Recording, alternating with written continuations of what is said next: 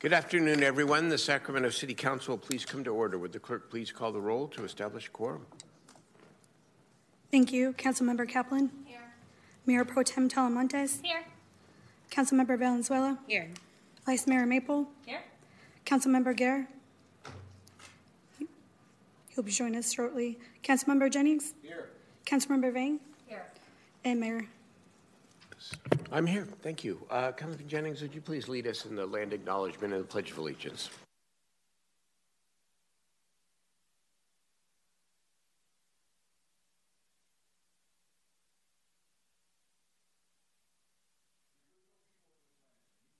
People, the Southern Maidu, the Valley and Plains Miwok, the Patwin-Wet'en peoples, and the peoples of the Wilton Rancheria, Sacramento's only federally recognized tribe. May we acknowledge and honor the Native people who came before us and still walk beside us today on these ancestral lands by choosing to gather together today in the active practice of acknowledgement and appreciation for Sacramento's indigenous people's history, contributions, and lives. Join me in the Pledge of Allegiance. Salute. I pledge allegiance to the flag of the United States of America and to the republic for which it stands, one nation, under God, indivisible, with liberty and justice for all. Councilmember Jennings, thank you. We're getting us started here. Members, today we're going to hear about and have a discussion about all the things that our Sacramento Police Department does. We're gathered, we have the police chief here and a number of the men and women in uniform, and we have Assistant City Manager Mario Lara. And why don't we get started? Good afternoon, Honorable Mayor and Council. Mario Lara, Assistant City Manager for Public Safety. Again, it is my pleasure to introduce the police chief who will be providing this presentation. This is the fourth in the series under the public safety departments. I introduced the chief the last time, but it's, she needs no introduction. She has been a veteran of the department for 30 years, rose through the ranks. I will say on a personal note, I've worked with the chief now for a couple of years, and I've attended a few conferences and watched her, give presentations among her peers to her colleagues. She is well respected in her field. City of Sacramento is very fortunate to have an outstanding leader, compassionate and dedicated leader, and I think you will enjoy this presentation and learn a lot about the department, and as well as her executive team that she has put together as well. They will be participating in it. Without further ado, Chief Lester. That was so nice. Thank you. And thank you for coming back and doing this, a second time. We had some great presentation by my colleagues in public safety. So just want to say good afternoon to everyone, Mayor and Council. And I'd like to thank you for allowing our department to be here today. This is a great presentation, and it's not, it's not often that you get a chance to come in front of your electeds and talk about all the stuff that you're proud of. And I'm just so proud of our department and the work that they have done. Like a lot of people before I joined the department, I thought mostly what the police did was just answer 911 calls and go on patrol. And that's certainly understandable because most of what people see really has to do with our frontline services. But what you're going to see here today has so much more to share. We do so much more being a full-service police department to over our city of 500,000. So I'm going to lead our presentation with an overview of some of our key citywide programs and services. I'll be followed by Deputy Chiefs Adam Green, Dan Monk, and Greg Halstead, who are going to present the programs and services provided by their divisions. And then we're going to end with Captain Clay Buchanan, who's going to highlight the efforts in the Office of the Chief really are there to ensure accountability, transparency, and work on strategy and compliance. And in the end, really hope to leave everyone with a very detailed picture and maybe one that's a little bit different than what you expected. Just really want to show the great work that the men and women of our department do. I'm also really excited to announce that this is our 175th anniversary as a department. We're one of the oldest police departments in California, and we were formed at the very first city council meeting back in 1849. We started with one chief and 2 officers, and we were about 4.5 square miles. The city at the time didn't have a police station or a jail, but we did have a ship, the LaGrange, that was moored at the foot of the 8th Street Bridge and became our official police building and jail. And so times have certainly changed. Like Chief Costamagna mentioned last week, we've really continued to evolve through the last 175 years. And so we're going to begin our presentation with just a quick video about this history. This has been covered by a number of media outlets, and I'd like to share it. This year marks the 175th anniversary of the Sacramento Police Department. Through the decades of where history and progress intersect, there stands a steadfast force, the Sacramento Police Department. This year, the department will celebrate 175 years of unwavering commitment, sacrifice, and dedication from the men and women who have proudly worn the badge.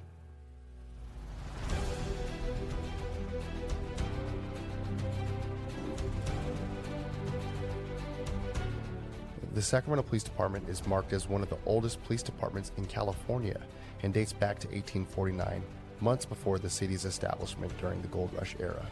By 1849, Sacramento had grown rapidly from a small settlement at Sutter's Fort to a town of about 10,000 people. The discovery of gold brought people from all walks of life together. With more people, more problems occurred.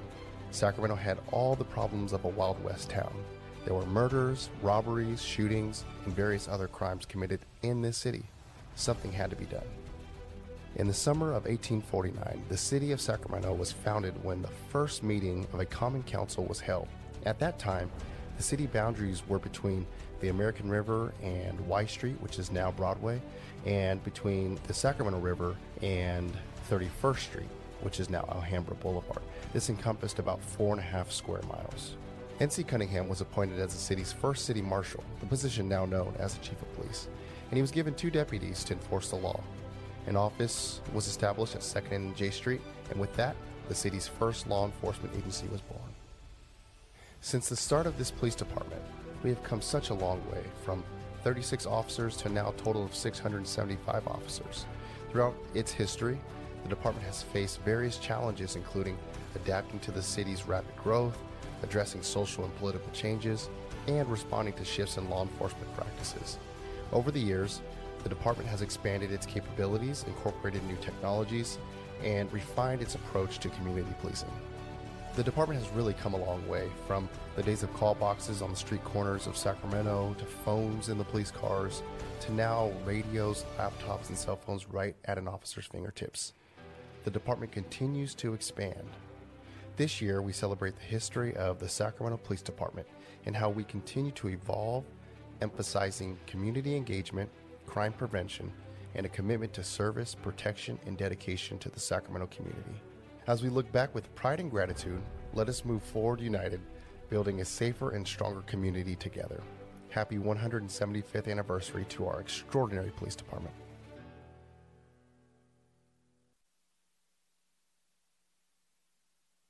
A lot of changes over many years to technology, police practices, and our culture. We're witnessing really firsthand the growth and the evolution of a guardian mentality. And our value statement of service, protection, and dedication really reflect that. Ultimately, our actions are guided and evaluated by their alignment with our mission statement, which is what you see before you here today. So work in partnership with our community to protect life and property, to solve neighborhood problems, and to enhance the quality of life in our city. So a little bit about us. We currently have a total of 1,131 authorized positions. This includes 755 sworn positions. That's actually going to be reduced with the elimination of 8 positions from a contract. And when we presented this in the FY24 budget just this past May, we were authorized 769 sworn positions. By the end of this fiscal year, we will be authorized 747 sworn positions, which is a total reduction this year of 22 sworn. Currently, we have actually 83 vacancies of sworn and 92 professional staff vacancies for 175. So this number of 78, we've been hovering right around 80 sworn vacancies for the last year or so. And regarding diversity in our department, when you account for gender and racial diversity, we have a 46% diversity in our sworn staff.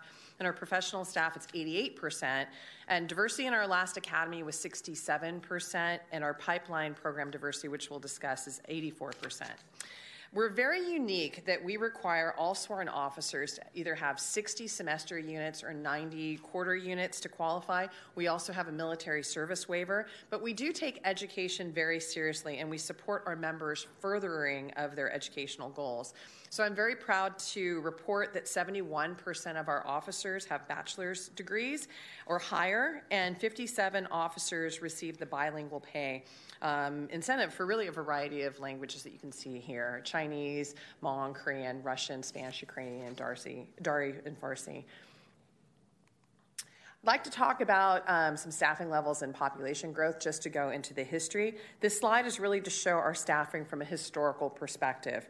In 2008, there were 804 authorized sworn positions, which served our population at that time of about 461,000. But we, like many organizations and many departments within our city, made a lot of cuts in response to the Great Recession. We certainly have not rebounded completely. So we are still down about 141 total FTE positions from 2008, and conversely, the population has also increased. Using the city's Measure U and 2035 general plan goal of 2 officers per 1,000, SPD was estimated to be at about 1,056 sworn. So the current sworn ratio for this year is about 1.43 per 1,000, and that's down from 1.74 per 1,000 in 07 and 08. Since 2008, the population has grown to 528,000, which is by over 67,000 people. That's an increase of about 11%. And putting this in perspective, what that means is for every square mile of our city, there are 559 more people. And that's really as of our last census in 2020, so even that number is a little bit older. And as you know, our city has activated in so many positive ways during that time, whether it's through infill development, expanded commercial and residential projects like Natomas, Delta Shores. You know, we have a very robust entertainment economy, including all of the events that you see here at the Golden One Center. You know, these things just simply didn't exist in 2008. But the reality is that our department has 7% fewer sworn positions and 20% fewer authorized professional staff positions than we did 14 years ago. And I'd like to say, certainly the landscape of local government has changed significantly over that time. We are all faced with new challenges in public service. You know, in recent years, and I've spoken about this often in front of this council, we've seen a significant spike in violent crime, including gun and domestic violence. We're also very challenged on other fronts, including increased First Amendment activity, which requires us to divert our limited resources. And as first responders, we have less access to really the mental health and addiction resources for those that are in need. But I do want to say I thank the council that, you know, you've regularly advocated for those services. Additionally, we've really changed the way we serve our community. Our department is steadfastly committed to de-escalation, communication, and prevention efforts to improve outcomes. And to do this well, we know it takes time and resources. We're also very committed to working closely with our community partners and aligning our efforts with others committed to the same goals of providing public safety. Finally, in our efforts to promote transparency and meet the legislative changes and mandates, we've redirected significant resources to support these important initiatives. And I do appreciate the Mayor and Council's support of what we're trying to do, especially over the past few years by supporting these efforts and adding additional staff to help meet all of these legislative mandates and our compliance efforts. So this just kind of gives you some history. It's a lot, I know, on the slide, and I'll just touch on some of the highlights. You know, going back, our staffing reductions during the recession really resulted in significant impacts to services that we provided to our community. The initial approved budget reduction during that 08-09 fiscal year resulted in the loss of about 174.5 be exact, FTE. And what we had to do was reduce our service levels at that time. So beginning in 2008, we saw continued reductions for multiple years thereafter and have listed some of them here. They include things like the closure of public counters, reduced capacity, some elimination of certain overtime, and some delayed follow-up on investigative leads.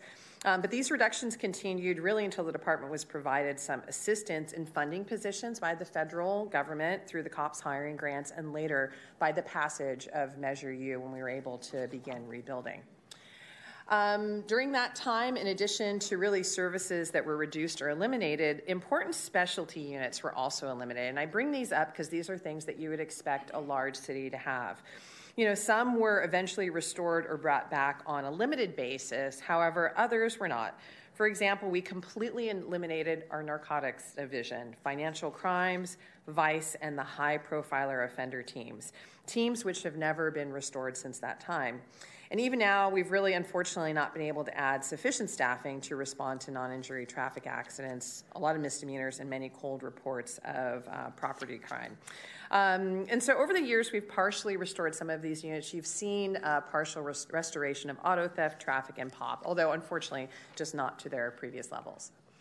Our operating budget, jumping ahead to this fiscal year, the proposed operating budget was $228.2 million. However, the approved budget is a little bit less than that, $227.3 million. About 91% of that funding is for labor costs, which have really increased year to year. They're contractually obligated, and those costs are included in this operating budget. This year's operating budget also includes about $9.9 million in Measure U funding, which is always included. However, our priorities, remain. We are steadfast in trying to address a lot of our challenges. So, although the approved budget has authorized the department to staff about 1,131 positions. We currently have 175 vacancies. So we use these vacancy savings to help pay for our academy recruits, which are not funded, and a significant amount of mandatory overtime to meet our community needs as well as our department priorities.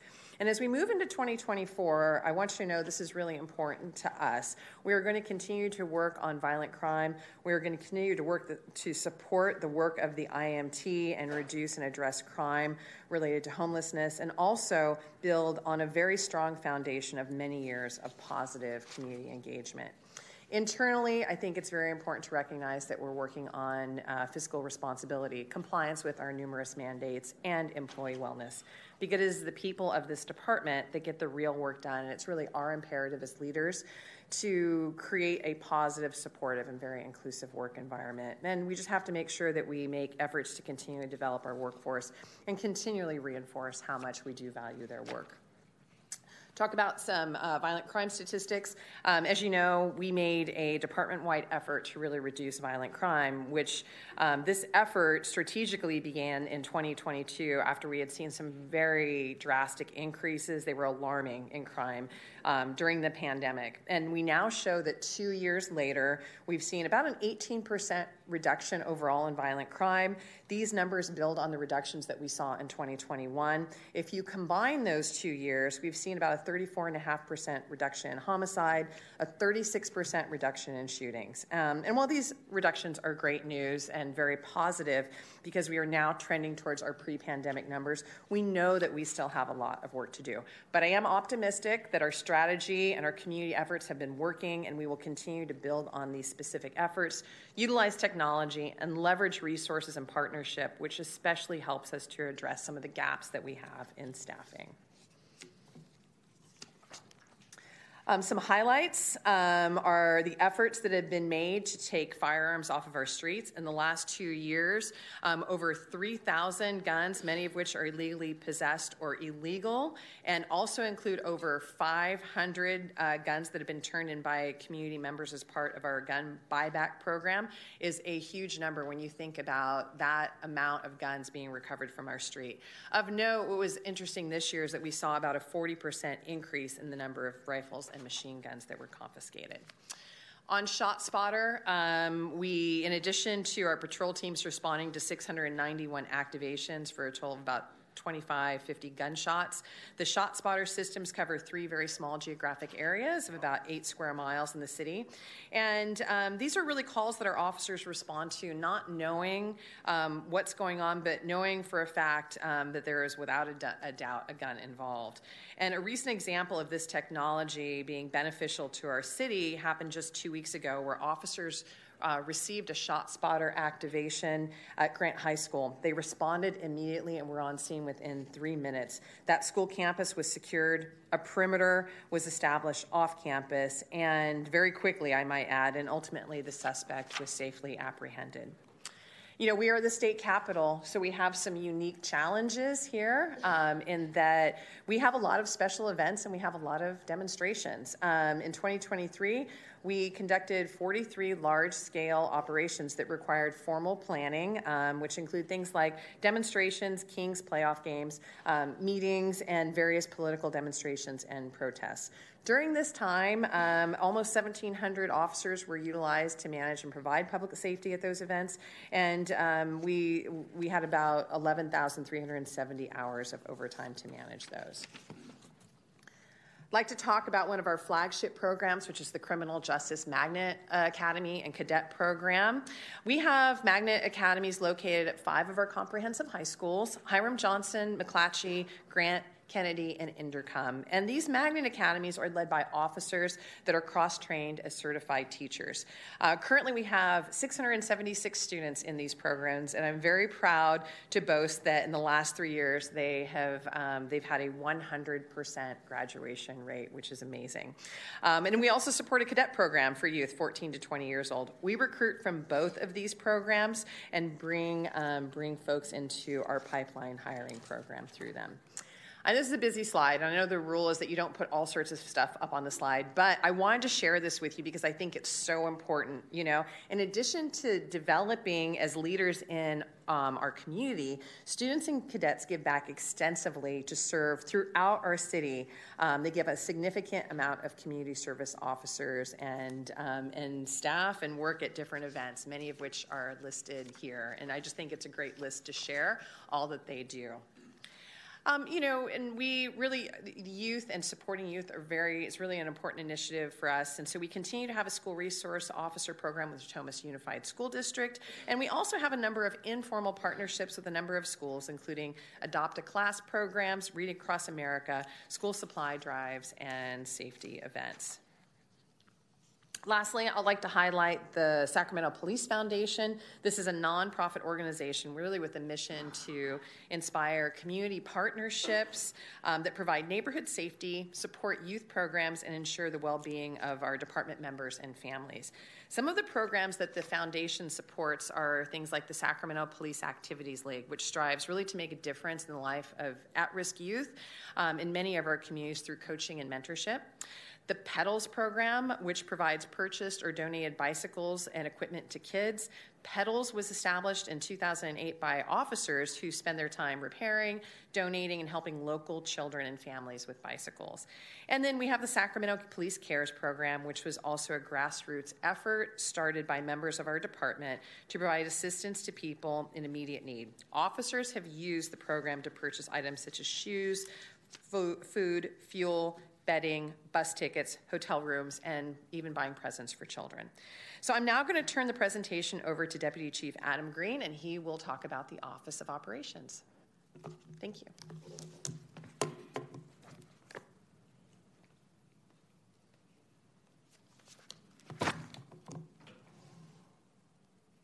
Good afternoon, Mayor and Council. As you know, I'm Deputy Chief Adam Green, and I oversee the Office of Operations, which consists of our department's patrol division. Our patrol division serves our population, about 528,000 residents who reside in the 98 square miles of our city. Our patrol division is comprised of 4 area commands.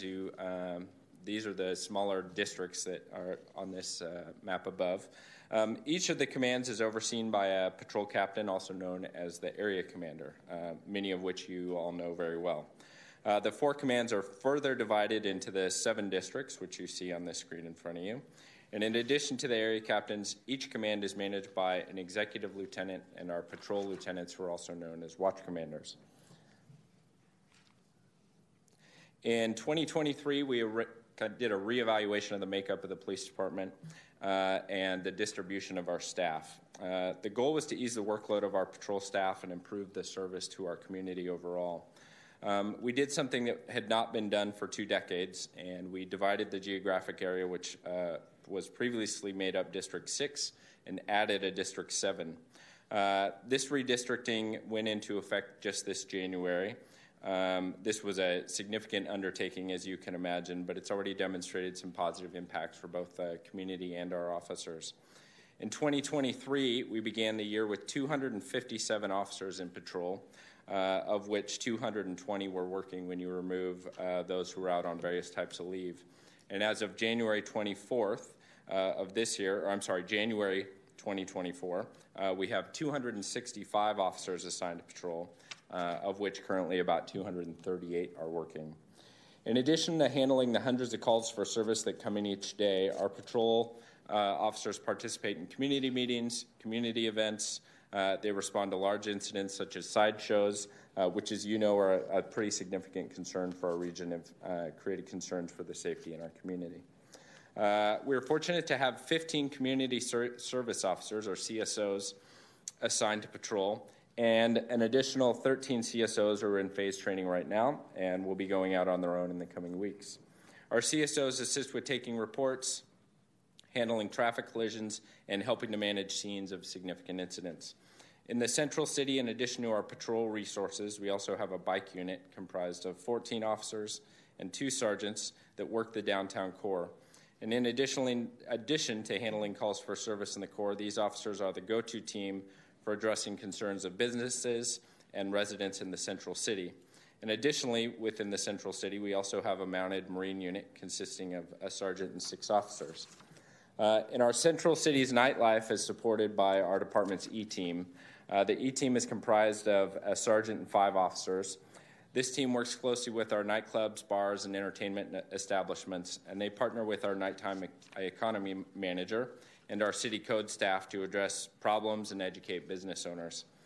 The North, East, and Central Commands also each have a problem-oriented policing team and a violent crime reduction team. The violent crime reduction teams are comprised of 3 sergeants and 12 officers, and these teams use data-driven approaches to focus primarily on gun violence and other violent crimes. Our POP teams are some of our business partners and community groups' favorites. Our problem-oriented policing teams are comprised of 3 sergeants and 17 officers who work collaboratively with other city departments to address neighborhood complaints and long-term problems. In 2023, our Communication Center received a total of 666,890 calls. Our officers were dispatched on 163,000 of those, most of which require 2 officers to respond to them.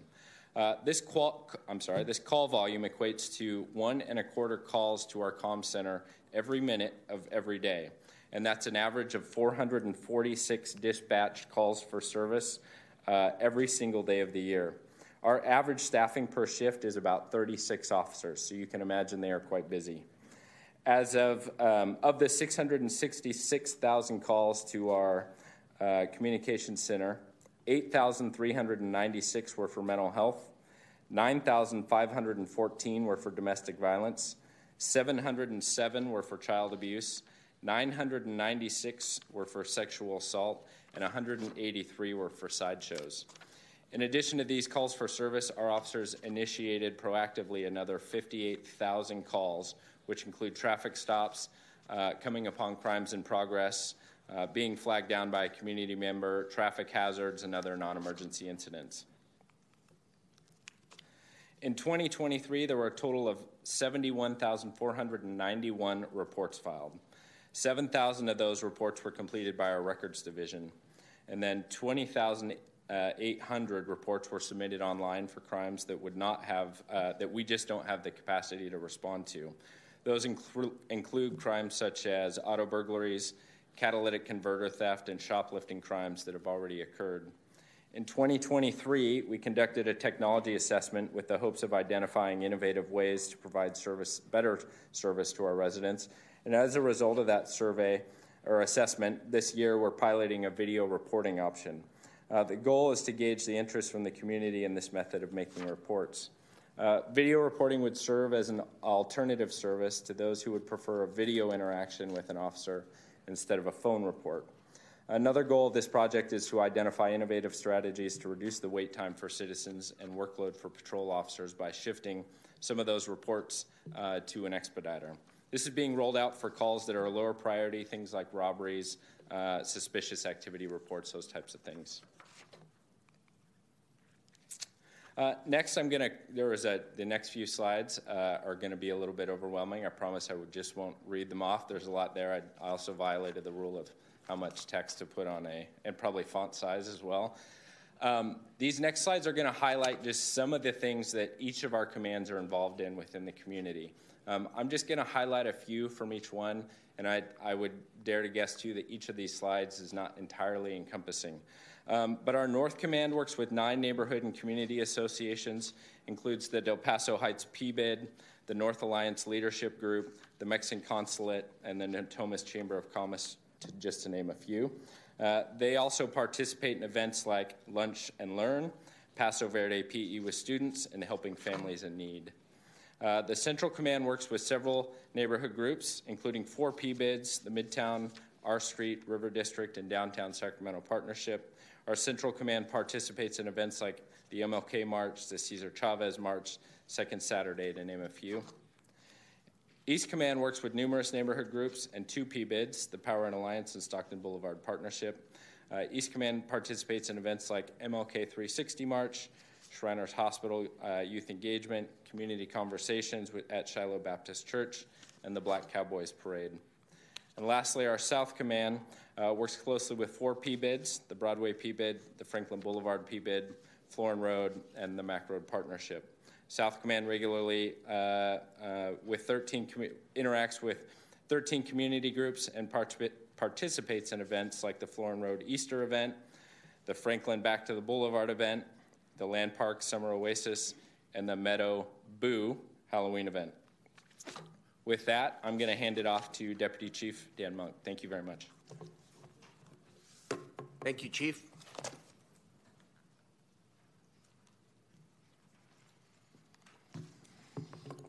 Good afternoon, Mayor and Council. I'm Deputy Chief Dan Monk, and I oversee our Office of Specialized Services. The Office of Specialized Services includes Regional Transit Police Services, the Support Services Division, and the Metro Division, which supports our field operations with specialty teams and ancillary units, including SWAT, UAS teams, K-9, traffic, marijuana compliance, and our impact team, who are assigned to the incident management team. Our SWAT and crisis negotiations teams utilize specialized training and equipment to help safely resolve incidents. In 2023, they had 112 critical incident deployments, with force used only 3 times. They had 9 after-hour call-outs with on-call responsibility 24 hours a day, 365 days a year. They attended 61 community engagement events, including active shooter training for nonprofit organizations and businesses. Our uncrewed aerial systems, also known as UAS, uses commercially available drones that anyone can buy to reduce the suspect to officer confrontations during building and area searches. We have 40 UAS officers who are FAA certified pilots, primarily assigned to patrol operations. It takes 120 hours of training to become certified to fly the uncrewed aerial systems. In 2023, the unit responded to 309 calls for service. They flew 932 flights with 209 hours of flight time.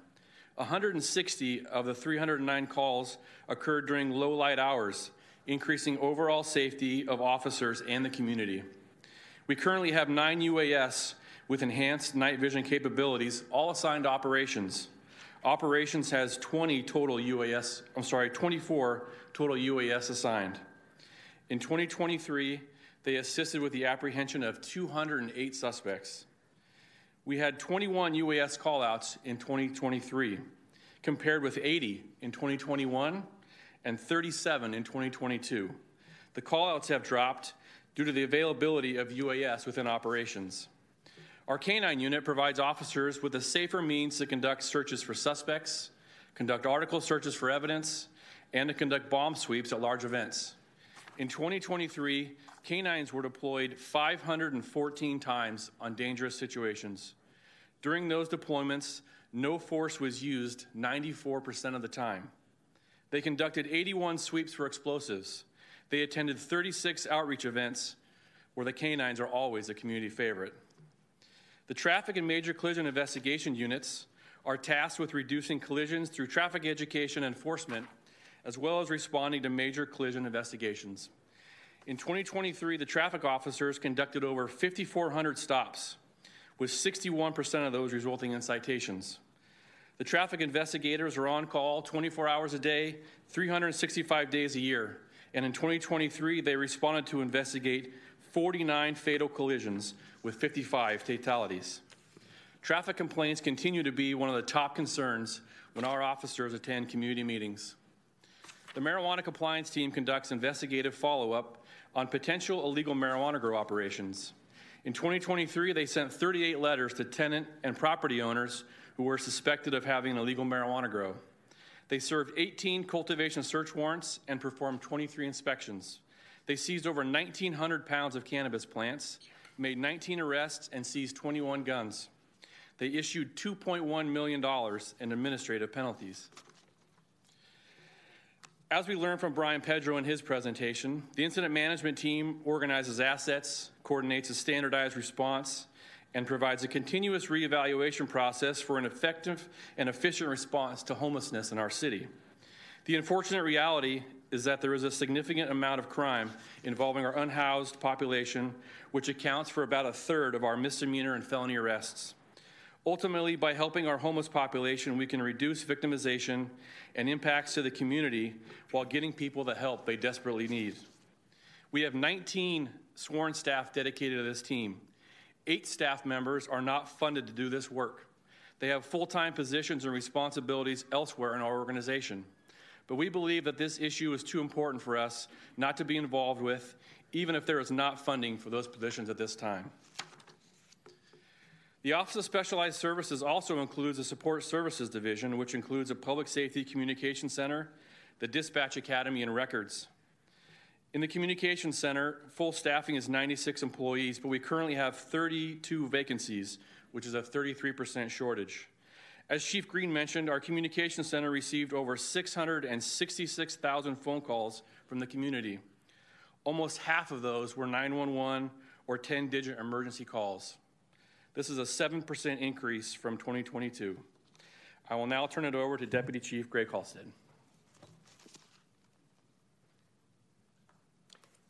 Thank you, Chief Monk. Halstead, welcome. Good afternoon, Mayor and Council. I am Deputy Chief Greg Halstead, and I oversee the Office of Investigations. The Office of Investigation is comprised into 4 divisions: the Detective Division, the Training, Research, and Development Division, and the Personnel Division, and the Office of Violence Prevention. The first division that I will highlight is the Detective Division. The Detective Division is divided into 4 areas: our sworn detective staff, the Evidence and Property Unit, the Crime Analysis Unit, and the Forensics Unit, which includes our CSI Unit, the Latent Fingerprint Unit, and the Evidence Lab. In the year 2023, detectives were assigned 3,870 reports for follow-up investigation. In 2022, the state's average homicide clearance rate was only 59%. However, SPD's clearance rate for 2022 was 89%. It's too early to know that the statewide average will be for the year 2023, but our clearance rate was 87% for 2023. And while we strive to solve all homicide investigations, you can see that our solvability rate is much higher than the state average. But our clearance rate speaks to the level of cooperation and trust that we have with our community, as well as our detectives' expertise and commitment to bringing justice to the victims' families.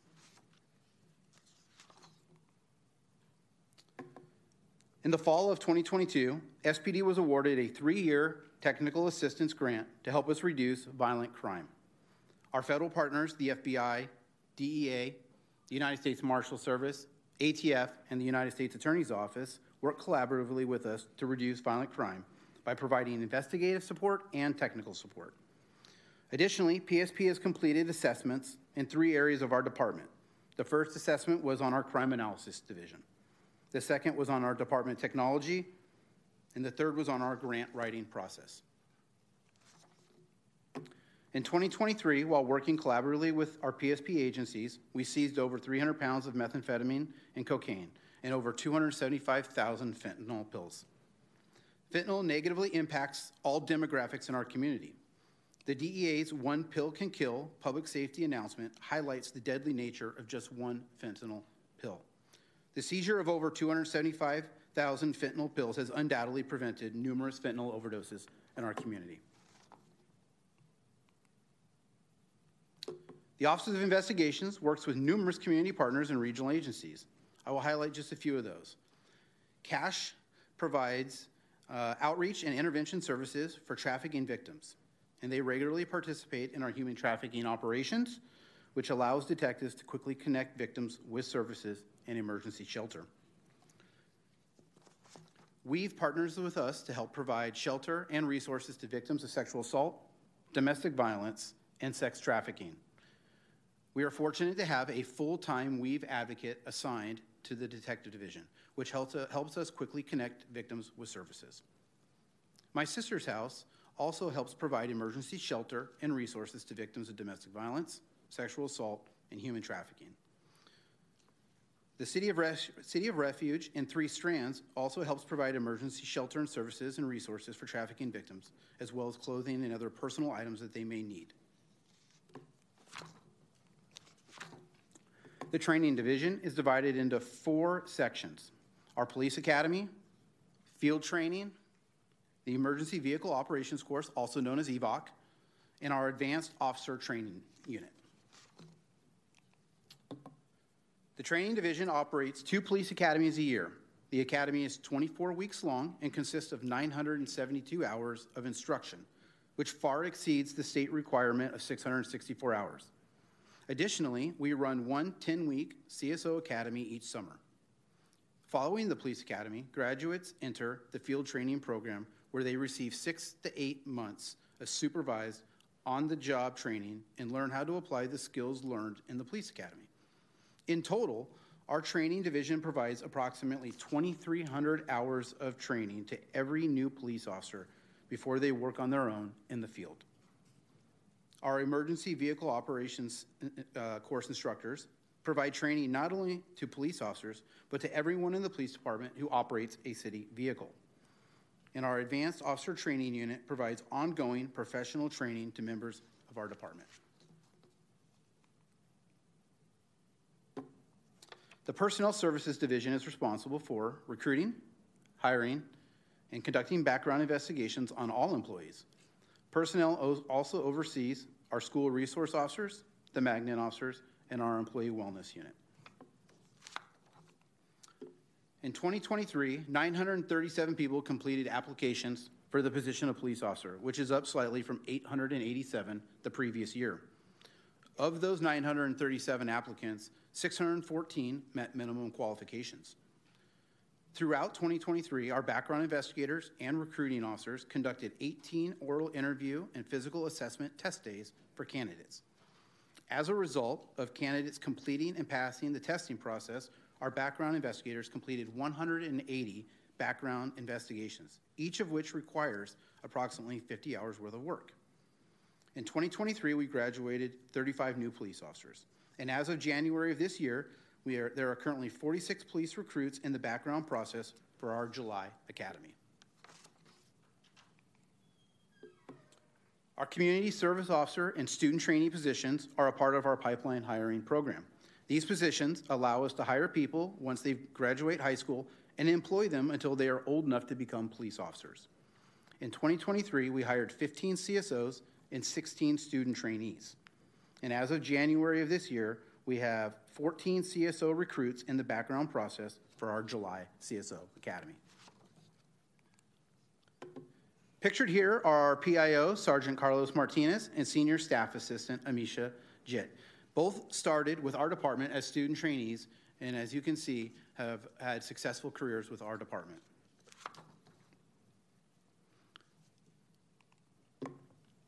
The department is committed to the 30 by 30 initiative of having 30% of our police officer positions be women by the year 2030. To help with the initiative, we host a Female Fitness Challenge, which is an opportunity for women interested in law enforcement to practice the physical agility test required to become a police officer, and to talk with female police officers and our recruiters during the event. When it comes to recruiting, our goal is to hire the highest quality individuals from our community and to build a professional, inclusive, and progressive police department.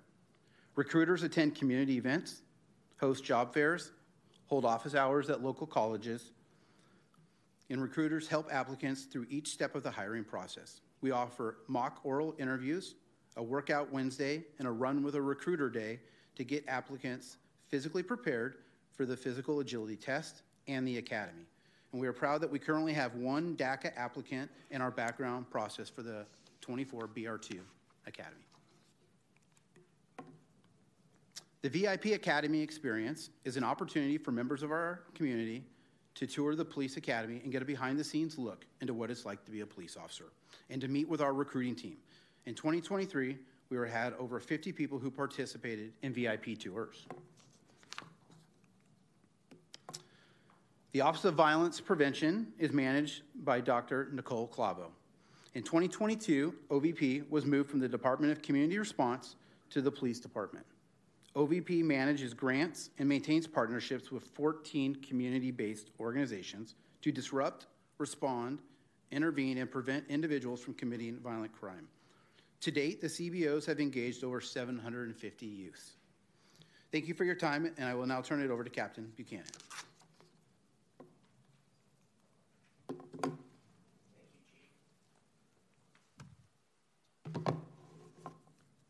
Good afternoon, Mayor and Council. I'm Clay Buchanan, and I have the privilege to work in the Office of the Chief. The Office of the Chief consists of 4 divisions: the Administrative Service Division, the Special Services Division, the Fiscal Division, and the Strategy and Compliance Division. Our transparency team is comprised of 7 professional staff. Last year, they facilitated the release of 472 media files on the department's YouTube page, which included 5 critical incidents. This team spends most of their time redacting documents, video, and audio. Redaction is done to protect our uninvolved community members' privacy and is required under law. The team is also responsible for updating our webpage, which enhances our transparency. Following are some of the items: resources related to California Public Records Act, incidents of public interest, release of police officer personnel records, the Sacramento Community Police Review Commission materials, and the use of force information and statistics. As a part of our Administrative Service Division is our Government Affairs Unit, which consists of our 4 professional staff and are responsible for responding to California Public Records Act requests. In 2023, they handled 1,620 PRA requests, which was an increase of 40% from the year prior. They currently have 478 active requests they are working on. In addition to public records requests, the team completed 21 council reports and consulted with the City Attorney's Office on 204 department matters. Our Internal Affairs Unit is staffed with 16 personnel. In 2023, we added an additional sergeant and 4 officer positions to increase our capacity for transparency and investigations. Last year, 290 total complaints were investigated, 42 of which were generated internally. Our Professional Standards Unit is responsible for policy, administrative investigations regarding serious use of force incidents, and conducting the Use of Force Review Board. In 2023, the policy team completed 77 updates. Our Force Investigations team is comprised of 11 personnel. They respond to all critical incidents, including serious use of force incidents, officer-involved shootings, and deaths in custody. In 2023, they responded to and conducted 14 investigations. The Force Investigations team also moderates our Use of Force Review Board. This board was created to evaluate use of force incidents to ensure that force was used lawfully, appropriately, and was consistent with training and policy. In 2023, the Use of Force Review Board reviewed 87 individual uses of force. The Strategy and Compliance Division will be responsible for ensuring compliance and working with external partners in the community on items such as DOJ recommendations, Sacramento City Council resolutions, including mandatory use of force reporting, the Office of Public Safety Accountability and the Inspector General recommendations, and the Sacramento County Community Police Review Commission recommendations. They will work directly with our Inspections and Standards team. In 2023, the Inspections and Standards team conducted 707 constitutionality of arrest audits. These audits are conducted to ensure that our officers are operating within policy and the law. They also conducted 37 internal department inspections. We currently utilize a customer service engagement tool called SpiderTech. SpiderTech is a two-way communication platform that provides our community with status of cases or calls and offers the community the ability to provide feedback on how well we are doing. In 2023, 91% of the respondents rated that they were either satisfied or very satisfied with our personnel's response. The Strategy and Compliance Division will monitor this tool to ensure community satisfaction. Legal mandates. There are approximately 23 state legislative mandates that affect our department, some of which include Assembly Bill 953, the Racial Identity and Profiling Act, Government Code 770, Military Equipment Use Policy, and Penal Code 832.7, Senate Bill 1421, and Senate Bill 16, which requires the release of police officer personnel records. We also have to ensure compliance with City Council mandates, which include the collaboration with the Sacramento Community Police Review Commission, use of force and 30-day video release mandate, military equipment use purchase memorandum, armored vehicle notification, and working with the Office of Public Safety and Accountability. In addition, we provide council meeting security and dignitary protection when required. Our fiscal division. In addition to managing our budgetary items, our fiscal division manages several grant programs to include the Urban Area Security Initiative. This program provides funding from the U.S. Department of Homeland Security through the state of California to enhance the 5 mission areas of the National Preparedness Goal: prevention, protection, mitigation, response, and recovery. Finally, our Public Information Office and Media Services unit consists of 6 personnel. Social media is the department's #1 way to connect with the public, with over 486,000 followers. In 2023, we created more than 1,500 posts over our 6 platforms. In addition, we sent out 84 press releases and produced 104 videos for public release. The department also began utilizing the Signal app to efficiently connect with over 80 of our local media representatives. Thank you for your time. We have a short video to conclude our presentation.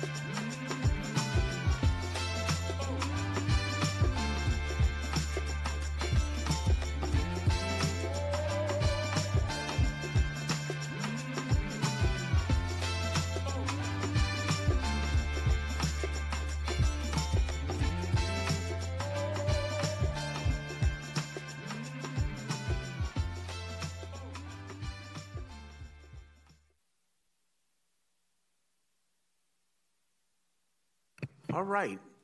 Do we have any more music? It was a very good and thorough presentation, and under an hour. So thank you, really, because there's so much to cover. But it was well done and organized. I really appreciate you and your team for putting it out like that, Chief. Thank you. I know I've got some questions, but so do members. Do we have any public testimony? We do not have any public testimony. Okay. Well, let's then go to the questions from or comments from the members. I'll start with Councilmember Guerra. Okay, thank you very much, Mayor. First, Chief, thank you very much and your team for for the presentation.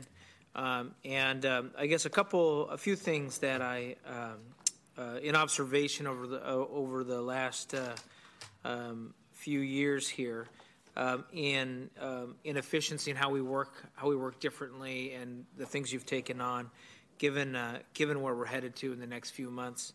Number one, I just want to recognize the good work that the department, yourself as well, on the issue of domestic violence, on the issues of human trafficking and child and elder abuse.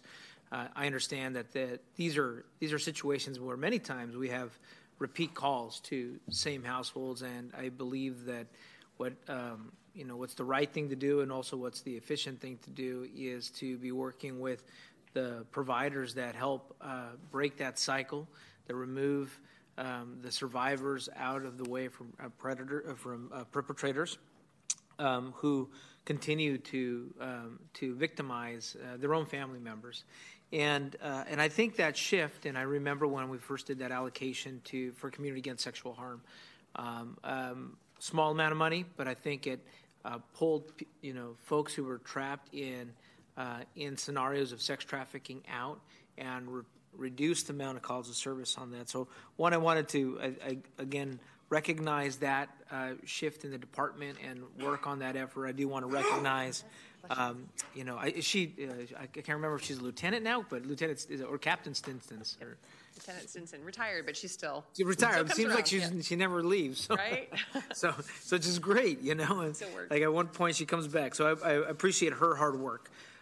The other piece that I want to recognize, and this has happened very recently in District 6, but one of the frustrations that I know in our council district we had, and maybe this is shared with communities in East Sac and Oak Park, was how large Area 6 was, and being able to have a faster time to response. And I know that I've heard directly from constituents and neighbors who say, I've called the department and it took them X time to get to our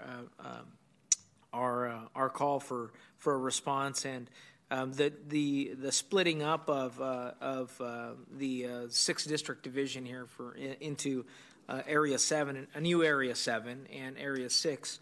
I do want to thank Lieutenant Neil Soblowski and Lieutenant Zach Eaton and Lieutenant Myers for their visibility and their coming out to the community and talking about that split and the challenge. I don't know if many residents know how big that area was, from Watt Avenue all the way to Highway 50, to be able to patrol. So that I want to recognize that area there. But I guess and then the other issue is on the concern of patrols and motor officers and more of the presence to address what I think is the most dangerous illegal behavior. Even on this morning commute, when I was dropping off my kid to childcare this morning, the behavior on the roads. And I think Captain Monk or Assistant Chief Monk mentioned it. The top concern that I hear is the roadway, the people running red lights as pedestrians are walking, the number of fatalities we've had, and yet the vacancies we have in our patrol officers or our motor officers in this case. And if you can talk to the challenge that we have here, and some of these tactics are efforts to reduce and better manage our workload. They're reforms that you've taken on, but still we have a vacancy problem here and a challenge to recruit. And so you and I have talked about this pipeline effort, but how do we address both those issues as we're coming up with a tough year or a couple of years maybe ahead to be able to meet those demands? And I do want to recognize these are structural changes you've made to be able to have faster response time and to reduce calls for service by thinking more creatively. but how do we address that aspect? Yeah, it's a lot, and thank you for the questions. First of all, I'd also like to recognize you had talked about domestic violence, and we've talked about that a lot. When you see violence in the home, you see it on the streets, and so we see this nexus between gun violence, for example, and people with a history of domestic violence. And just to, really want to give credit to our team and to some of our community partners. For example, this weekend we had a really significant incident with a woman who had a number of small children, and we called our community partners, and I'll tell you what, everybody stepped up and were able to help this family in a very tough situation. So we talk a lot about the work that we do in violence prevention with our Office of Violence Prevention and our CBOs in that area, but I think it's important to recognize why we wanted to highlight all of the great partners that we have in Sacramento, because we have great community organizations. It's one of the things, very proud of our team for leveraging those resources. In regards to District 7, that's been something that trying to split that area has been something we have tried to do since I was lieutenant. It's been a long time because we recognize how big that area was, and it just continues to grow with retail, with residential and commercial properties. It's really, a neat area of our city. And it wasn't until this last budget cycle, and it was a hard decision to make, to cut some contracts so that we could put officers and supervisors back into our patrol force, about 25 or so. Now, there's always demands, always something, but I share your concerns that response time is critical, and traffic. Being a former traffic officer, like a number of us here, we realize that that is a gap for our city. And some of the things that we'd like to see, and this is more at the state level, would be the better use of technology and resources. There's a pilot program right now for speed cameras that we're tracking very closely. It doesn't apply to our county per se, but I think there's some technology out there. But you're right, it really comes down to having people. I would like to thank the council for the support of the pipeline for both student trainees and community service officers, because that's really expanded our ability to handle some of the, what you would say are lower level calls, but I would say to a person involved in an accident, that may be the most significant thing that happens to them and the only interaction they have with us. And so for us to be able to respond to that, I think is really a community need, and trying to build that out. So I share those concerns with you. It does, we are challenged with staffing. I don't think there's any law enforcement agency that's not challenged with that. And one of the things that we've done, and we knew it wasn't going to be a quick fix, was really to build that pipeline program.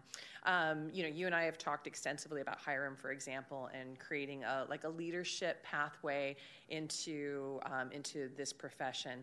It was really this last fall that we were able to do really targeted recruiting into all of our magnet academies, but also to all of our high schools, and to work on hiring kids before maybe they got into junior college, because not only do we want to create a career pathway for them, but it's really important to help them get an education, right? Like, I was very lucky that I started here, and we all worked full time, but at least I made enough money to pay for Sac State at the time, and that's really what helped me get my education, working 40 hours a week, graveyard and going to school. And so a lot of us have been through that path, but we also know that it's tough for kids, to prepare for the position of police officer now. It's a much different requirement than it was really 30 years ago. The expectations we have for maturity, for good judgment, good sound judgment, the importance of having qualified candidates. When you look at who's actually applied, we only take about 5 or 6% of the applicants.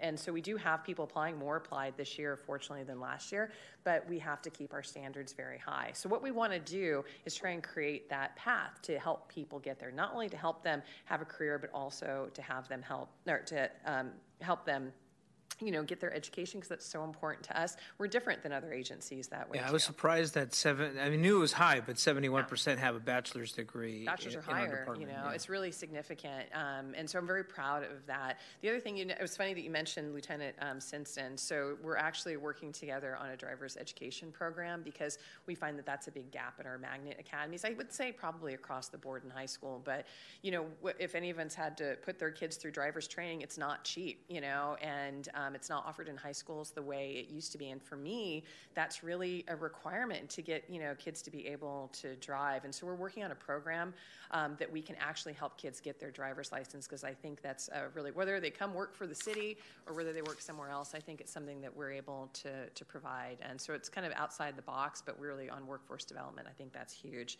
So the challenge that we have in really trying to keep our staffing going. I think, and obviously, the pipeline program is a big portion of what we do.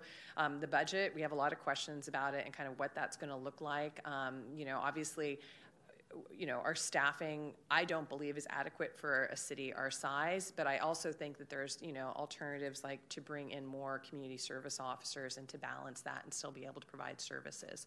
So as we continue to continue to fill our vacancies, we are looking at things like video technology. We all learned during the pandemic there's other ways to do things. And some of our Spider Tech feedback, the community service feedback, is that people want to talk to an officer. They don't necessarily want to wait 5 or 6 or 7 hours for an officer to respond. So we're working on seeing that platform, if that's going to be beneficial to our community. Because again, service is really what we're trying to provide here. And you think of yourself as really a consumer of city services and public services. What would you want to see? So we put ourselves really in the shoes of, the people that we're serving and try and figure out how to serve them better. But I would ask anyone who has, young people or anyone that wants to come into, our, this line of work or to the city, to please refer them to our departments, because we really are a big city, but we're small enough that we know everybody. And that's one of our strengths, I think, with our recruiting division, is that we really do reach out to people on a personal basis. We walk them through the process. We try not to make it any kind of mystery. Try and help prepare them, whether it's through the Female Fitness Challenge, through, fitness during the week, through, workshops on how to be successful, because we really do want to see people in the profession. We're not trying to make it difficult. Certainly different than it was 30 years ago when 3,000 people applied for, 20 jobs. It's a much different environment, and we have to cater to that as well. Well, I appreciate that, and I worry that as we look through these tough times, that we shoot ourselves in the foot in the long term if we don't look at local hire pipeline. Yep. I mean, I think this is, again, like as I mentioned in the fire conversation, this is a way to, particularly in communities where we have low-income families, a career in public service, whether it's in fire, law enforcement, or say our public works department as an engineer. There are ways, I think, that many of our young people aren't aware that this is a good profession and a good career that can also address some of our income inequalities and build that local trust with community and the city. So I just want to again highlight that recruitment and that effort to have our city recruit its own is important. The last question that actually I have two, but one here on POP officers. We brought back POP officers after losing basically all of them during the housing crisis. And now we're in a scenario where essentially we share, I think it's 5 POP officers for the entire southeast and east side of the city. And the purpose of the POP officers was to basically focus on those tactical issues and really dive into a problem area where you have a chronic nuisance that's occurring. But I worry that where we're going in the department right now, that we're not, we're spreading them too thin. So, and I don't know what that appropriate balance is, or if it's again another shift in the geography. And so, I don't know if this is, you've already made that shift, at least for District 6 and 7 in this area. But are you looking through how you assign POP officers to better be effective on these problem areas? Yeah, and I'll actually invite Adam to come up and speak as well, because it's within his purview of Office of Operations. So we have 3 sergeants and 17 POP officers. Where certainly before we had, a larger supervisory pool and other officers. The additional thing is we are working really hard to support the city effort with the IMT. And so officers are being rotated out of their POP assignments to support that. And, the reality is that you have to prioritize where you're going to put people. And, our first priority, I would say, would be to, prevent and respond to calls from our constituents. I mean, ideally, you want to have specialized units that can really, address the longer term problems and do it in a unique way in partnership with the city attorney's office, our district attorney. And so our POP officers certainly have a unique skill set with that, but it is finding a balance. So if I could turn it over to No, Adam yes, to talk please, about it really and quick. please do so. And then I'll say it in the context of the benefit of a POP officer is that you're not chasing a call after call. You're finding that root of the problem. And I had a call yesterday with a constituent off of Bradford who've had in one particular area, like significant break-ins and vandalism in just a small area. And it seems to me that that's one of those where, okay, this is where a POP officer can help with those issues. Yeah, no, I don't know that I have too much more to add than what the chief said, but I agree. I think that our POP officers are really an incredible resource. We are fortunate to have a good relationship with the city attorney's office and work closely with them on some of those long-term projects, and our POP officers are key for that. But we are, to the chief's point, very, very challenged in our staffing, and we're asked to do more and more, whether it's, impact and human trafficking. We add these things to the department that pull us in a lot of different directions, and so we're challenged in making these decisions about how we deploy our staff. And so that is one of the decisions we had to make last year as we looked at our patrol deployments. We looked at, the number of calls that our officers were responding to, the amount of overtime they were spending trying to catch up on reports from their shift, the increase in call volume, and then when you combine that too with on a number of our calls with, some of the things we're doing with de-escalation and the changes we're making with an organizationally and law enforcement, we're spending more time on calls as well. And so that demand and patrol being, one of our first and foremost responsibilities is to respond to those 911 calls. And so I would love over time to add more bodies to our POP teams because we have had over time to make them smaller than they once were. And I agree. I think the value in those units is really, really difficult to measure. And to the chief's point, I don't think we're staffed to the level we should be for a city of our size, and it makes it hard for us to do all the things that we would like to do, that you would like us to do, to the best of our ability, because we have limited resources in each of those areas. The POP officers being one of those, and so we just don't commit or not able to commit as many resources to everything to the degree we would like to. Well, thank you. I mean, I appreciate you mentioning that it's the use of overtime to make sure that we can have the right number of POP officers, because, again, to that point, if we can get to the root of a problem case, if it's one individual or group of individuals in a particular neighborhood that's causing 10 calls for service, then that's getting at a reduction, or at least not a balancing out for that, and we can deploy those resources in other areas as well. The last point I wanted to get at is, or maybe get an understanding, is where we are on our illegal marijuana grow house enforcement.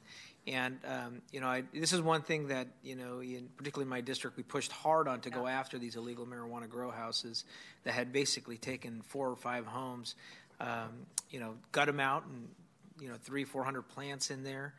So my understanding is that that team has done pretty well, at least they're not coming to Sacramento anymore. They're going to Elk Grove in the county. But where are we at on that special division of the department? Yeah, the marijuana compliance team, actually, which is city funded. Thank you for that. I know that Dan ran through some of the stats, but they actually issued $2.1 million in administrative penalties last year. So there's still some work to do. I'll turn it over if you want to touch on what that team is currently working on. Yeah, like Chief Green mentioned, I think we'd all like additional resources in a lot of different areas. And our marijuana compliance team is much like our other units, where it's kind of bare bones. We have 2 officers and 1 sergeant that are assigned to that unit doing that work. It is a bit of a balance, though, because as you know, the cannabis industry has undergone some significant changes in the last 5 years, and we don't see nearly the number of illegal grows in your area or anywhere in the city that we used to. Those numbers are significantly down. I think it probably speaks to the availability of getting that other means. And so while that team is functioning, the staffing levels are not what they used to be. Very good. Thank you. And I do want to appreciate your team, and also I want to recognize the city manager's office and code enforcement for that partnership in going after those homes and administering those penalties. And my understanding is those penalties are being put back in primarily into at least enforcement. Is that correct, Chief and City Attorney? That the penalties and the fees on the cannabis fines are going back into enforcement? Yes. Very good. Yeah, and actually, it's probably a good time to make that point. None of us work in a bubble, right? We all do better as a city, as a department, when we work collaboratively. And so, we only have the small team, 2 officers and a sergeant, marijuana compliance, but, we're tied in with POP, we're tied in with our metro units like SWAT, and so we all call on each other to help, just kind of like what we're doing with CODE, the city attorney's office, IMT. I think that's really where we have strength as a city. Just a commentary is that we do have collaborative relationships, and, we're a small team, but when you need help, you pick up the phone, you call someone, and work together to solve a problem, which has been our strength. Thank you, Chief. And I get that was just my point that I wanted to make. I think it's important that our city attorney's office and Code and PD have been working together to really make what I've seen as a noticeable change in my council district, and as you mentioned, Assistant Chief Monk too, in the entire city. So, thank you, Mr. Mayor. Thank you, Councilmember Guerra. Mayor Pro Tem Talamantes. I didn't see sideshows mentioned in the PowerPoint, or maybe we responded to 183 side. 183? Did I get that right? 183. We've practiced that a lot. You think I would have it right at the forehead of my. But yeah, actually, and we've had a full-time person on it who did some great work this week. And actually, Lieutenant Zach Eaton's in the office, our Metro Division, a number of other people had information on a sideshow. And the good news is you didn't hear anything about it because it went very well, and they did a lot of enforcement and partnership. It's still. I mean, I know you've seen some of the stuff that's gone on in other counties and whatnot, but it's something that we have to actively engage and monitor and respond to. Yeah, and sideshows and traffic, continue to be the #1 concerns in my community and something that I hear about. So not surprised to see it in your report. I am worried about fentanyl and xylazine in our community and how that's going to impact Sacramento. And I know narcotics team was something that in 2008 we kind of lowered how many people we have on it, and it's something on your PowerPoint. So I'm wondering if you could touch base on that. The DA is driving the One Pill Can Kill campaign and doing a lot of the education that we're seeing in our high schools, for example. With fentanyl, obviously you saw the seizures. Yeah. That's really because of our PSP partners. I know I've talked to a number of individual council members about the concerns over drug trafficking and drug use. And so one of the big initiatives that we have is really our strategic enforcement or intelligence-driven enforcement, the STRIDE program. And illegally trafficked narcotics are a big piece of that, and that's actually where that $275,000 came from. So I really appreciate the work of the officers, that work for the commanders in the audience here, as well as our federal partners, because that's been a real win for our city to be able to leverage those. We do support, obviously, the efforts of One Pill Can Kill, and we're looking at models like the FORT program in Fresno, which is a fentanyl overdose response team. The coroner put out stats and talked about how many fentanyl overdoses there have been in the county in the last couple of years, and they certainly exceed the number of deaths by homicide. And I think it's something that we should all be really concerned about, and especially for our children, our young people, because like was said in the presentation, it affects all demographics, all ages, and I think it's a real challenge for us. So working in partnership with the DA and looking to see what models we can respond to is going to be a priority of ours as well. Yeah, well, you have my full support on our narcotics team to be able to help us out with Sacramento, and so just wanted to vocalize that. Thank you. Okay. Thank you. Let's turn over to Councilmember Valenzuela. Yeah, thank you, and thank you, Chief, and your team for such a great...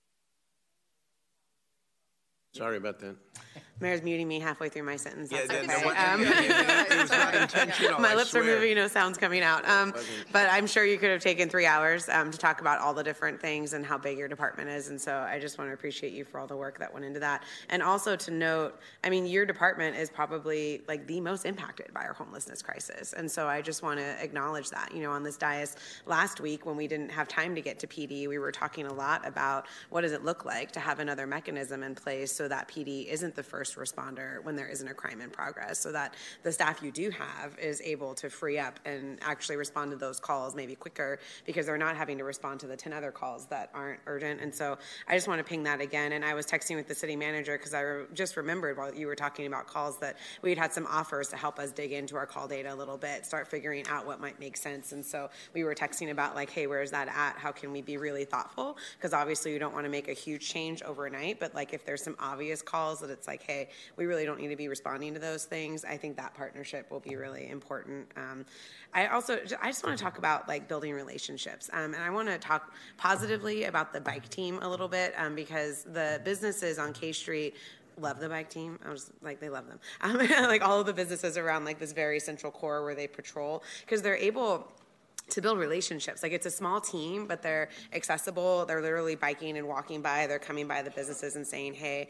And when I think about that for like other parts of my district, I think about like CV Circle, New Helvetia. And like we've had several, since I've been in office, really tragic events over there, including the death of a 7-year-old girl that I know you recall, Isabel. Yeah. And one of the first things I heard from those residents when we talked is that they were like, I don't know these officers, right? They're like, we used to know the officers in our area. We used to know them either through PAL or through something else, and like that lack of trust and relationship, I think, can go both ways sometimes, right? Like if you don't know somebody, you don't know what they're doing, if they're out at night or if they're doing something suspicious, just like they don't know if they can trust the officers that are there who are trying to say, hey, we're here to try to figure out what happened, and they're closing the door because they don't believe that trust is there. So I wonder if you could talk a little bit about that, because I remember being a neighborhood leader way back when and organizing in Oak Park, and it used to kill me because it's like we'd get this great relationship with the captain, and we'd be like, cool, I feel like I can call you, and like we can work together when we see something happening, and then they'd rotate, and I was like, and we would grieve.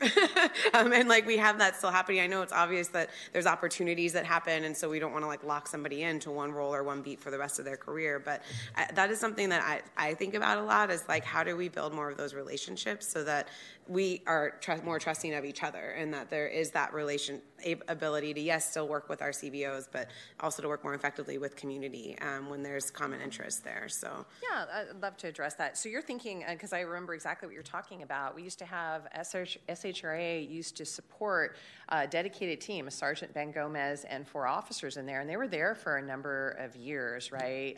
It's kind of like to the conversation about POP officers. When you have reductions, now you've got to, bring, these folks and, put them in a different assignment, which is typically like our core services. And I remember how highly that team was thought of, how they worked with the school and had a great relationship. But I do want to thank Captain Heinlein for all the work that the bike officers are doing. A lot of these programs they're driven from having command staff that really knows what's important, and we're moving in the same direction. And if I could, I'll bring Captain Bales up to talk real quickly about, he's like, I didn't know you were going to call me up, but I am. Because it's important, because I think he's doing some good work, especially along Broadway, and some of the work that is going on really. And when we talk about like work in CV Circle, we're looking at preventing crime and reducing victimization and really trying to bring stability to that area. And then I'll end on kind of like some of the command staff questions. Do you mind just talking about some of the stuff that you're doing? Not at all. Look at me. I'm here. I'm Mayor and Council. I'm Captain Bales, the South Area Commander. I think what the Chief is alluding to is our Broadway bike program that we run, where each week, and we've actually expanded it to the Franklin corridor as well, we have a bike officer that goes in and actually checks in with the staff and the managers at each of our business locations, and then talks to them about issues that are arriving as they come each week. And that seems to have not only like reduced impact of whatever smaller crimes that Councilmember Guerra was talking about, but just the relationship that we built there. Yeah. To your point about the command staff, I know exactly what you talk about, because you build a relationship with your lieutenant and your captain, and then we rotate them out, right? And and honestly, it's been a period of transition for our department over the last few years. You see a lot of very young captains and lieutenants here, but what's great is that we have such great enthusiasm and really are very dedicated to the profession. The other thing it brings is there's a lot of stability here in the organization moving forward, because you've got people in place that have a long career in front of them, right? And I think that's going to be really healthy for our police department, because they're building institutional knowledge and developing those relationships. You'll see we had these big hiring waves 20 or 30 years ago, and then you'll see a big push out the door at the same time. And I think we've pretty much gotten over the last few years of a big exit with the department. And so, to your point, we've had to make a lot of changes quickly and move people into positions because we had holes. And I'm hoping as we move forward, we can certainly get some stability stability. And I think the good thing is too, when you have people that are in place, I know I've benefited from this, is that, we're not going anywhere. So the community members that you do have contacts with, you take those people with you and they follow you. And so I still will get questions from commands to, 2 or 3 commands ago, and we're obviously integrated well enough that we can do a warm handoff to people. But, I think that stability that you're talking about is really important for any organization, including ours. Yeah, and I know it's difficult because obviously not every area is concise as K Street and Doco, right? And so like something like a bike system isn't always going to work. But like I hear from residents in other neighborhoods that are like, gosh, it'd be cool if they had a minute, if they just got out of the car and like walked around a little bit or just chatted with folks. Like, and that's obviously if you're dealing with, again, we get back to the call diversion thing. Like if you're dealing with that many calls per person, they won't have the time to get out and be like chatting with people at the park. But, I'll see like a car parked next to Grant Park for like a while. And I'll think, gosh, like maybe if they got out of the car and we're just chatting with residents who are using the park. And I don't know if that's something that's encouraged, but I think that's the sort of relationship building that some of my neighborhoods are really looking for, is like, hey, who are you? Like, I see you in this car. I see you driving by, just so that there's more trust built there. But just some ideas, but might not be practical. But no, actually, I think that's number one. If there's any constituent in any of your areas that wants a connection, obviously, you saw that long list. I think Adam, admitted he violated the font rule for sure, but it shows how much we do try and get into the community, even though we are staffed in a challenging way. We have had a strong and a robust relationship with many community groups and many community members, and that is really important to us as a service. We're actually doing formalized service training because it's, lots of times we know the nuts and bolts, but it's like going that little bit of extra, and it's definitely showing if you see our Spider Tech or our customer service survey results that 91% are satisfied, and that's under challenging times. People don't typically call the police when something's going well. Let's be honest. And so to have that type of feedback, I think, is very positive. But we also pay attention to a lot of the feedback that comes from those surveys to find out like what hasn't gone well. And a lot of it to, the points that have been made are response times. A lot of them are structural. Not so much, when the officer or the CSO responds, but more about like it took a long time to get there. The online reporting system isn't great. So we take that to heart when we do that. But at the same time, I think it's very important, one, to recognize that the officers have an immense workload, but in spite of that, they still really work hard to get out, and we do a lot of structured community events when we can give that attention. But then we also really are pushing for that one-on-one interaction so people feel like they're really valued and the police department cares. All right. Thank you. Vice Mayor Maple. Thank you, Mayor. And thank you for the very thorough presentation to everyone who did. I took about 4 pages of notes, so a lot to learn. But also just shows the amount of work that's going on every day. And something that really struck me was looking at that graph and seeing, the pre 2008 levels, and then now, and that they're not anywhere close. And then that direct line in terms of the population. So that's not lost on me that everyone's doing a lot more with less now, and the expectations are higher. And so I see that. I also wanted so homicide and rape are down almost 30%. That's pretty incredible considering the fact that we have staffing issues and that people are doing more with less. So I really wanted to call that out, not just for you all, but for the community. If anyone's out there listening, that you're really, really putting in the work and making it happen. The other thing that really struck out to me was an 87% clearance rate. Yeah. That's pretty, wow. Yeah. That's really uncommon. Yeah. As I understand it. So I think that that's another really incredible thing that I wanted to uplift about the department and the work that you're doing. And so obviously a lot of calls for service, a lot of work happening, and just really wanted to just congratulate you on the work. And I know that maybe rings a little bit hollow given that the resources aren't there as much as now, and we have a couple hard years ahead of us, but I think that, we recognize that, and in the future we'll be keeping an eye on that as we have more resources and they're available. I just have one little comment. It's on the marijuana compliance. I know that we've changed it to cannabis in most of our other city code and the Office of Cannabis Management, so it might be worth looking into just to make sure that we're consistent. Not a big deal, but just something that I noticed. And then the other thing that struck out to me was there were some stats related to 911 call data as it relates to mental health and domestic violence. And I know you've recently received positions in order to comb through data more, but I'm just interested to know, is there a plan moving forward to make some of that data more available to the public so that we can take a look at some of those stats in real time, and what does that look like?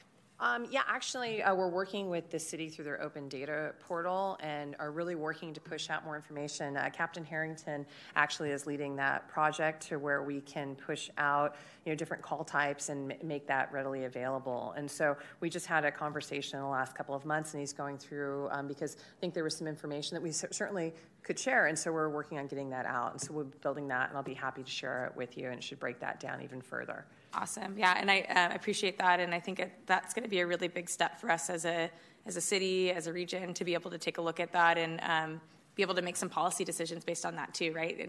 We don't want to just make decisions. We want them to be rooted in data, and so I think having access to that will be really great, and then also having the community be able to take a look at that will really aid in that trust building and transparency as well. So really appreciate it. Thank you so much for the presentation.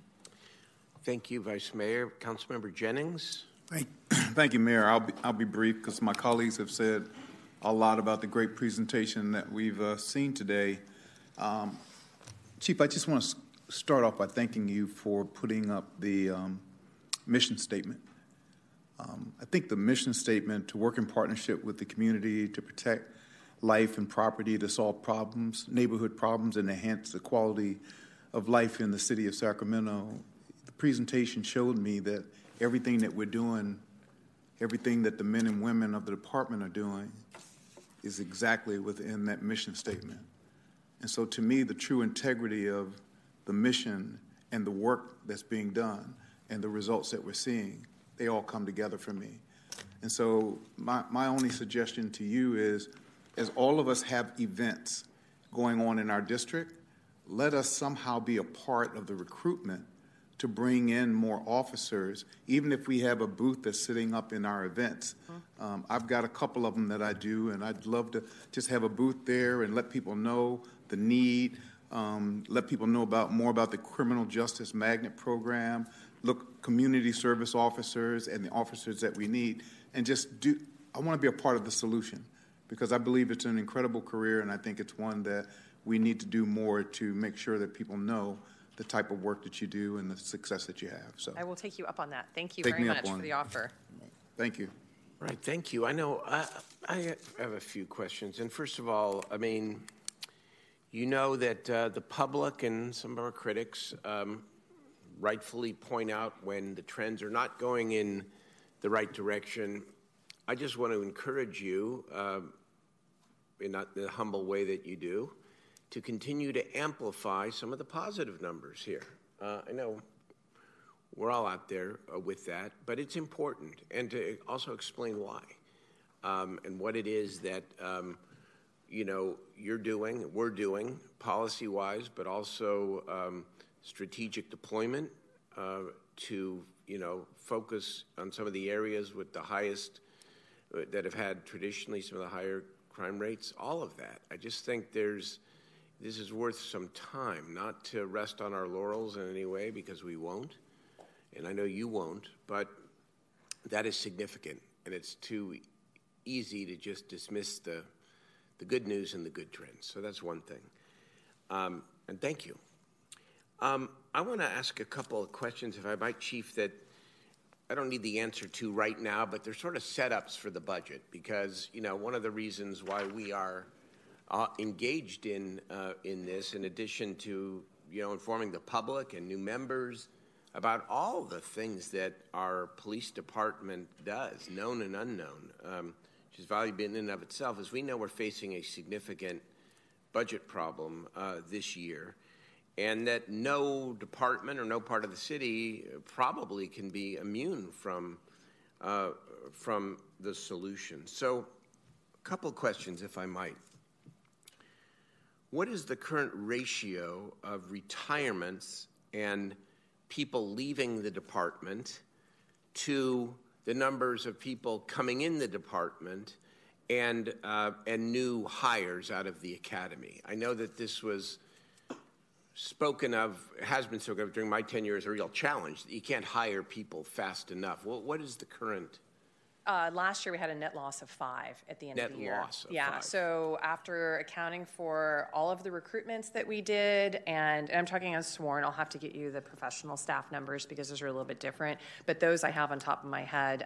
We had a loss of 5 at the end of the year, and we typically attrit anywhere between 30 and 50 people per year, either in retirements, injuries, resignations, and ideally, we would like to bring on, between 30 and 40 in academy to make up for that difference and try and grow our vacancies, but we just haven't been able to do it. We had 11 graduate from the academy. We currently have 19 in the academy, and so that's where we see our attrition outpacing our recruitment. But that's also why that pipeline program is so important, because when we made the ask for it, we knew it wasn't going to be an immediate result, but we're setting ourselves up for future build out. And so what is the time frame that policymakers in the city can expect in terms of the pipeline programs catching up and being able to reverse that trend?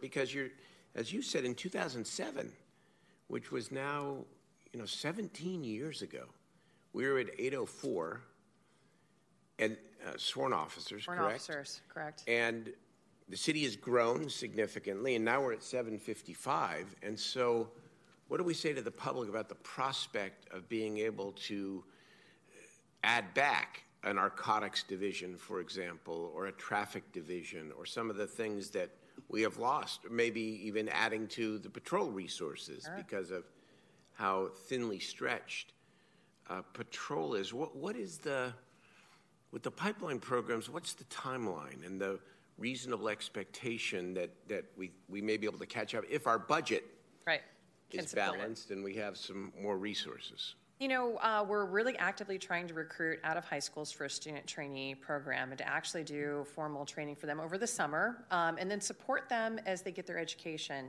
because I think the education piece is really important. There's not necessarily a state mandate that's been discussed about having officers have their bachelor's. I'm glad to share that we have 71% have that voluntarily or higher even. But I think one of the challenges is being able to, work full-time and have your job accommodate that. That's one thing that we can do really well here because we're a 24/7 operation. So with the student trainee pipeline, the idea is to have them for a year or two out of high school, then move them into a community service officer program. And they can do that for up to 5 years as a community service officer. For me, and I'll be quite candid, is that I really try to encourage student trainees and community service officers to get their education at that time before they become a police officer, because a lot of us did it. We worked full-time, plus court overtime, plus mandated overtime, and it was very difficult to go to school full-time, and I see people drop off. I understand. So ideally, I encourage them to get their bachelor's degree. Obviously, that's not a requirement. They have to have the 60 units, and we consider everything on a case-by-case basis. But you also have, you're starting to see a little bit of an increase in the applications as well. We have a great recruiting division that goes above and beyond, I'll tell you what, to get those applicants in. But I do think that you're going to have to see a shift in how the public feels about law enforcement for that to change. And of course, there's a danger the other way, which is if our retirements and people leaving, but mostly retirements, outpace, go up even more than the net 5 that you talked about. Right. And we continue to go below, we could go below 755, right? I mean, you were able to keep that number because you redeployed people from special assignments and special services to... Well, yeah, 755 is what we're authorized. We'll drop that to 747 with the RT contract. But even so, we still have, 80-plus vacancies right now on the sworn side. Okay. So then it gets to the money issue, and I just want to put this out there, and it's not intended as controversial, but maybe it will be, which is that I think it's important as we approach this budget that we recognize a bit of the catch-22 that the department faces and that we face as policymakers, and obviously the city manager and the city's fiscal team, and that is we rightfully pay our officers and our personnel more money to attract and retain police officers, to be competitive. Correct. And also because it's the right thing to do. And if we don't do it, then we run the risk of actually losing officers and having that balance that we want to achieve and to begin adding officers, we make that even more impossible if we're not actively recruiting men and women to the Sacramento Police Department because they have other choices, okay? On the other hand, if we have large deficits and we have to cut everything, including the police budget, we make it much more difficult, if not impossible, to even think about adding new officers. So this is something that we need to consider.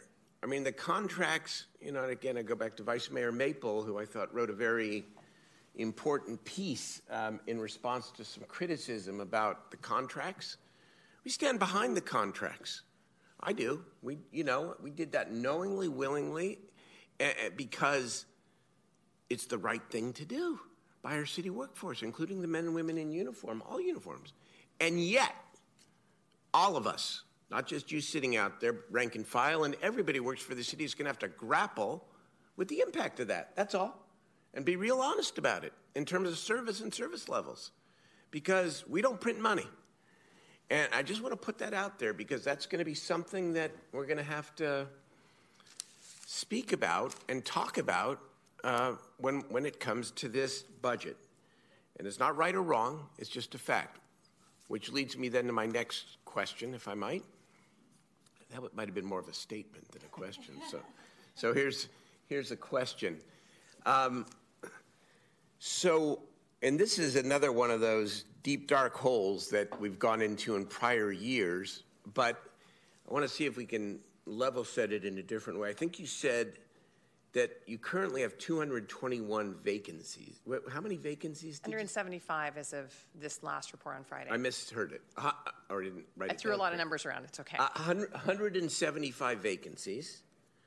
And then you said last year, which was an active year in terms of protests and activities, extra activities in the city, that we had 11, that you had to deploy officers 11,370 hours of overtime. Yep. And I'd like to know, not right now, but this is again the setup for the discussion, what the relationship is between the vacancies and the overtime, because there's two reasons for vacancies, is my limited understanding of this over these years. One is to maintain the potential of being able to recruit more officers faster than the retirement so that we can get closer to that 2007 number. That's one. But secondly, it's the so-called blanket, I think that's the term, for overtime.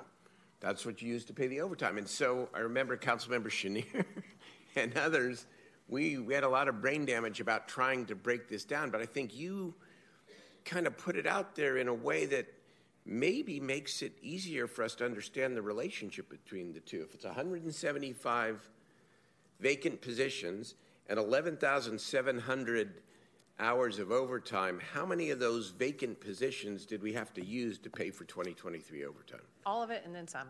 Yeah. And, okay, then that's the answer. Yeah. So that's the math. Yeah, and I can, let me back up to... Well, Chief, I'm going to interrupt here for a second. I know we're going to have a much broader conversation within the context of the budget, but I appreciate you surfacing these now because these are absolutely things we're going to have to grapple with as we go through the coming weeks and months. And you also hit it on the head when you talk about recruitment efforts, how we can fill these positions. But I think it's also very important that we look at the retention side, because if we could stem the tide on the retirements and people can stay, then we won't have those net numbers that we're seeing. That's true too. I didn't. My questions did not just. But that's exactly right. What is it going to take to stem early retirements? Right. Okay, so you answered it, all of it, and then some. But let's get that actual number here as we approach the budget discussion. The other one that I want to ask about, please, is I know that under the state mandates. That there are a lot of personnel, not necessarily some sworn officers and some non-sworn officers, that spend a lot of time with records-related issues, looking at video camera and all of that. There's one that struck out to me, which is 1,480 hours of redaction. And I understand redaction for purposes of privacy, et cetera, but I'd love to know what the cost of that is. And actually, it's more than just those hours. So a couple of things on the state mandates. They're tough because a lot of them are unfunded. I know we've had that conversation here, which is tough. So ideally, we try and use, we have some sworn staff, but certainly have tried to hire records specialists into those transparency efforts, which the council approved. Those are currently vacant, many of them. We also use retired annuitants because they are not benefited and work at a lower cost. Those are retirees that we can use on a limited basis for a critical function, through some approvals. So we do that as well. But we were actually talking about quantifying the cost of transparency and accountability. And you've got your labor costs, you've got your equipment costs, and obviously, the work product speaks for itself. And so that's actually something that we're looking at to try and bring back to actually figure out how many hours we spend through overtime, through trying to reduce costs with staff that's not sworn to produce those, because we are mandated. We have a backlog on PRAs, even though we've submitted and have completed a number of those PRAs. So it's a real challenge for us. But I can look at quantifying that number and bringing it back. It would be good to know, as we approach and we look at the mandates and what the law requires us to do, what we aspire to do, just so we have those range of choices as we are looking at the budget. Mayor, I've also asked the chief and the team to pull together, if they can quantify the costs associated with reviewing body cam videos. It complies with the council's, directive on releasing videos. I mean, that's look, at all information is good. I'll just say it right now. We ain't getting rid of body cams here in this city. We're just not doing that. I don't think. Subject to the votes of the members, but I'm telling you that cannot happen in this city. We've come too far, and it's a good and great thing for the city, for the officers. It protects. So I get it. But listen, the fact that the city manager mentions it, I appreciate it, because depending on what the number is, when this comes out, we're going to have to grapple with real choices here. And that's why I talked about the contract, which I support. But that's a real line item number too. All the contracts. So we're just going to have to grapple with it all. If I could just the city family. Last comment, and then we're going to be done. Right, I'll be quick. We're going to be done. Okay? You had mentioned that 87% or 89% clearance rate that we have for homicide and how significant that is. Talked about that and talked about this being a win. I have to say, our cops deserve every penny that they get for the work that they do. And I appreciate so much under very tough circumstances, knowing that, we were going to be facing challenges, to the support of this council for the men and women, because they do deserve it. When people leave this organization, they don't leave it because they don't want to be in the city. They talk about the amount of work and what we require them to do. So certainly vacancy savings and having people work a lot of overtime is not ideal, and it's not sustainable for our people, and it's been an unfortunate situation that we've been in for years. So clearly not ideal, but the reason the work that gets done, and when we talk about these big wins, it's because you have an incredibly talented group of men and women that work here. So it's not just, you're paying cops, you're paying for quality police officers, quality professional staff. I have the opportunity to go to a lot of agencies, and I think our men and women are outstanding, and they are really the ones that deserve, I would say, the credit for the big numbers that you see. And that's really what you're getting for your dollars. People always ask. And thank you to all of them. But now maybe you said something that makes me want to have another one question. Last word. Sorry. Just had to do it. One of the reasons I asked the question about recruitment and retention versus and the academies versus the retirements is that I think, in fairness to the policymakers here in the body, the people that I help lead here, sometimes there is a perception out there, well, the policymakers, don't want to add the number of officers who are patrolling our streets or investigating major crimes or busting drug dealers. And that's not true. Clearly.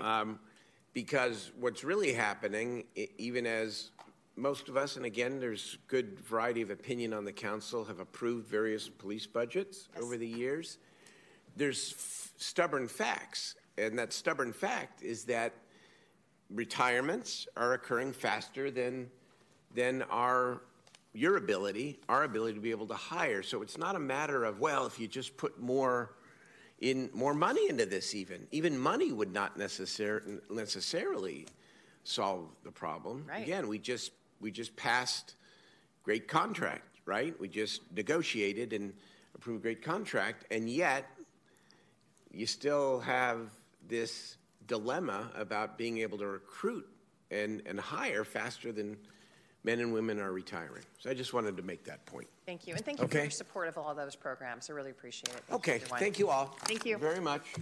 That's, do we have public testimony? Mayor, this is a special meeting. So we don't need it. Okay, I think that then concludes the workshop. We do have closed session at 4 o'clock. So if there's nothing further, we will reconvene at 5 o'clock for the regular city council meeting. Thank you all very much. We're adjourned.